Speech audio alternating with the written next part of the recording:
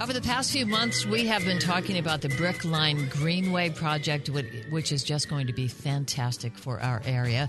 Wendy and I are joined right now by Emma Clues, Vice President of Communications and Outreach for Great Rivers Greenway, and also Chip Crawford, the Managing Director at Lamar Johnson Collaborative, joining us to talk about the Brickline Greenway project. Emma and Chip, thank you for joining us. Great to be here. Emma, thanks for having us. Let's give our listeners kind of a review of the Brickline Greenway project. What is it? Yes, this is a bold vision to connect up to 20 miles of pathways, up to 17 different neighborhoods in the city of St. Louis. The big idea is to connect Forest Park to the Gateway Arch National Park and Fairground Park to Tower Grove Park, and then the thousands of destinations in between, and thinking about how this can be a great chance to improve environmental sustainability and include public art and be a catalyst for equitable economic development. So no big deal, just all that. What are some of the other reasons why that kind of connectedness is so important today, Chip?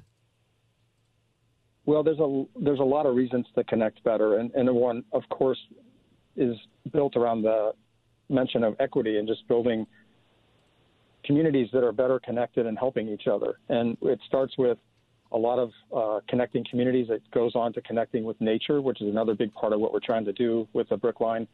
But most importantly, it's connecting the cultures across St. Louis that have been so divided for so many years. So we're thrilled to be able to work on a project like that. And so, Chip, specifically, which things do you have to worry about as this project gets underway? Well, first and foremost was working with the public and getting enough input to figure out sort of where's the appropriate alignment for this, where should it go, what should it connect. Of course, any project like this, 20 miles, is not built overnight, so there'll be a lot of phases or paces, as we call it. And so how we get strategic about what connects first, what connects second, and how we treat that in an equitable way has also been a challenge. But I think there's so many lessons from nature and natural systems that have been sort of ridden over as St. Louis was developed with all the urban streets and everything. It's really a great opportunity for us to reconnect the citizens with their communities and with nature. And when you talk about St. Louis streets, whether in some of the older parts of our beautiful city or some of the older parts of our beautiful St. Louis County regions, stormwater is a big thing. So this, I mean, water management, watershed management is a big part of all of this, right, Emma? Absolutely. We think of many of the greenways are named after the watersheds that they go through or the rivers and creeks that they are nearby and then draining into, the water. We all live in a watershed.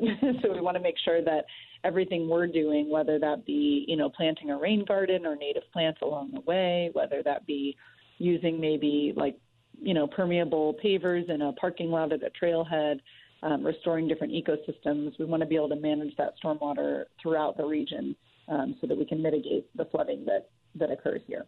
Chip, what are some of the invasive species? Because I'm sure you have to deal with them as far as the Brickline Greenway project goes. But I know just from getting on the Nextdoor app that there are a lot of people who are dealing with invasive species in their own back or front yards. And the one I think about is bamboo. But I guess there are many? There's many. I just had a recent bout in my backyard with honeysuckle, which seems to be the most common growing up. Everyone likes it because it creates the hedge or separates, creates privacy hedges and all that. But it's really amazing how aggressive it is. So what should we do as homeowners? Well, I think, being aware of what get it out of there. Being aware of what each thing is a first start, and how helpful or hurtful it might be in the long run. There's a lot of people who are interested in sort of that short-term gain when sometimes that yields longer-term problems. And so, Emma, when you say get rid of it, this means something besides cut it back all the way, because can't the roots go underground under your driveway, pop up in your front yard? Yeah, removing it is a great step for something that's that invasive. So really, using some tools and getting at the roots and pulling the whole plant up if you can.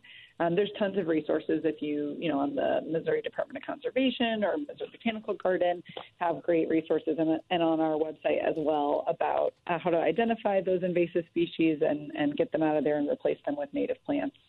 Just to do a better, contribution to the ecosystem for sure. That's something we do along all the greenways. And speaking of ecosystems, anybody who regularly visits the greenways will see the signage about prairie restoration or wetland restoration, and then you're looking and you don't see what you think you're supposed to see. That is a very important project, even though to the untrained eye, we really can't see what's going on, right? It can be hard to know. Really, I was going to say it's really interesting that you mentioned that, because one of the things that we're trying to really bring to light is the ecological performance that nature provides. And actually, it's pretty interesting. But if you just think of basic things like sequestering carbon or retaining sediment or detoxifying pollution or storing water, cleaning water, cooling the temperatures, remember shade, the whole biodiversity and soil fertility.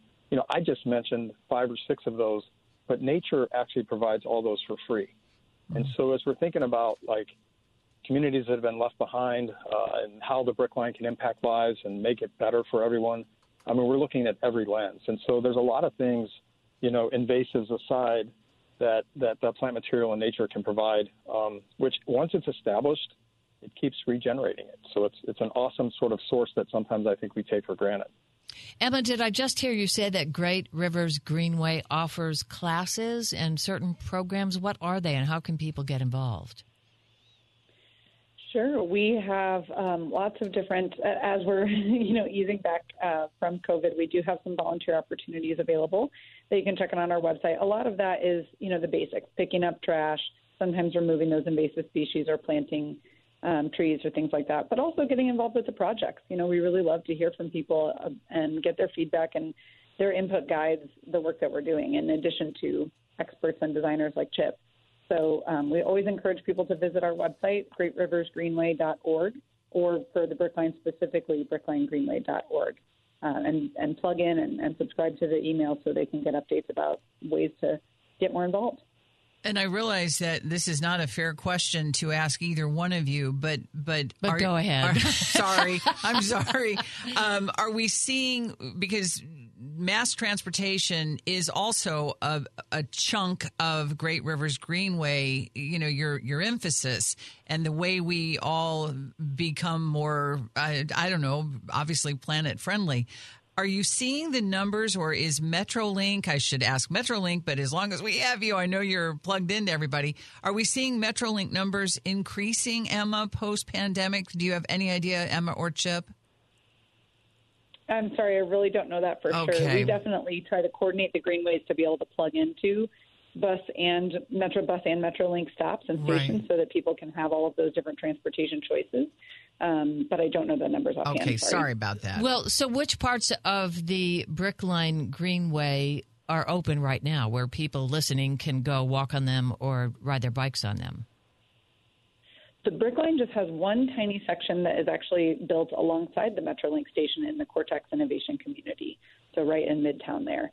The other greenways stretch across all 3 counties, St. Louis City, St. Louis County, and St. Charles County. So folks can check out our website and find one that they like to visit. And you can actually even search by if you would like to get there by bus or train or walking or biking or driving, however you get around town. Fantastic. And the website again, Emma? greatriversgreenway.org, or specifically for the Brick Line, bricklinegreenway.org. Emma Clues and Chip Crawford, thank you so much for joining us, and we will put this on the Jennifer and Wendy Facebook page. We'll link you to that. But we look forward to talking to you again so we can stay updated on the progress of this great project, Brick Line Greenway. So thanks for joining us. Yeah, thank you so much.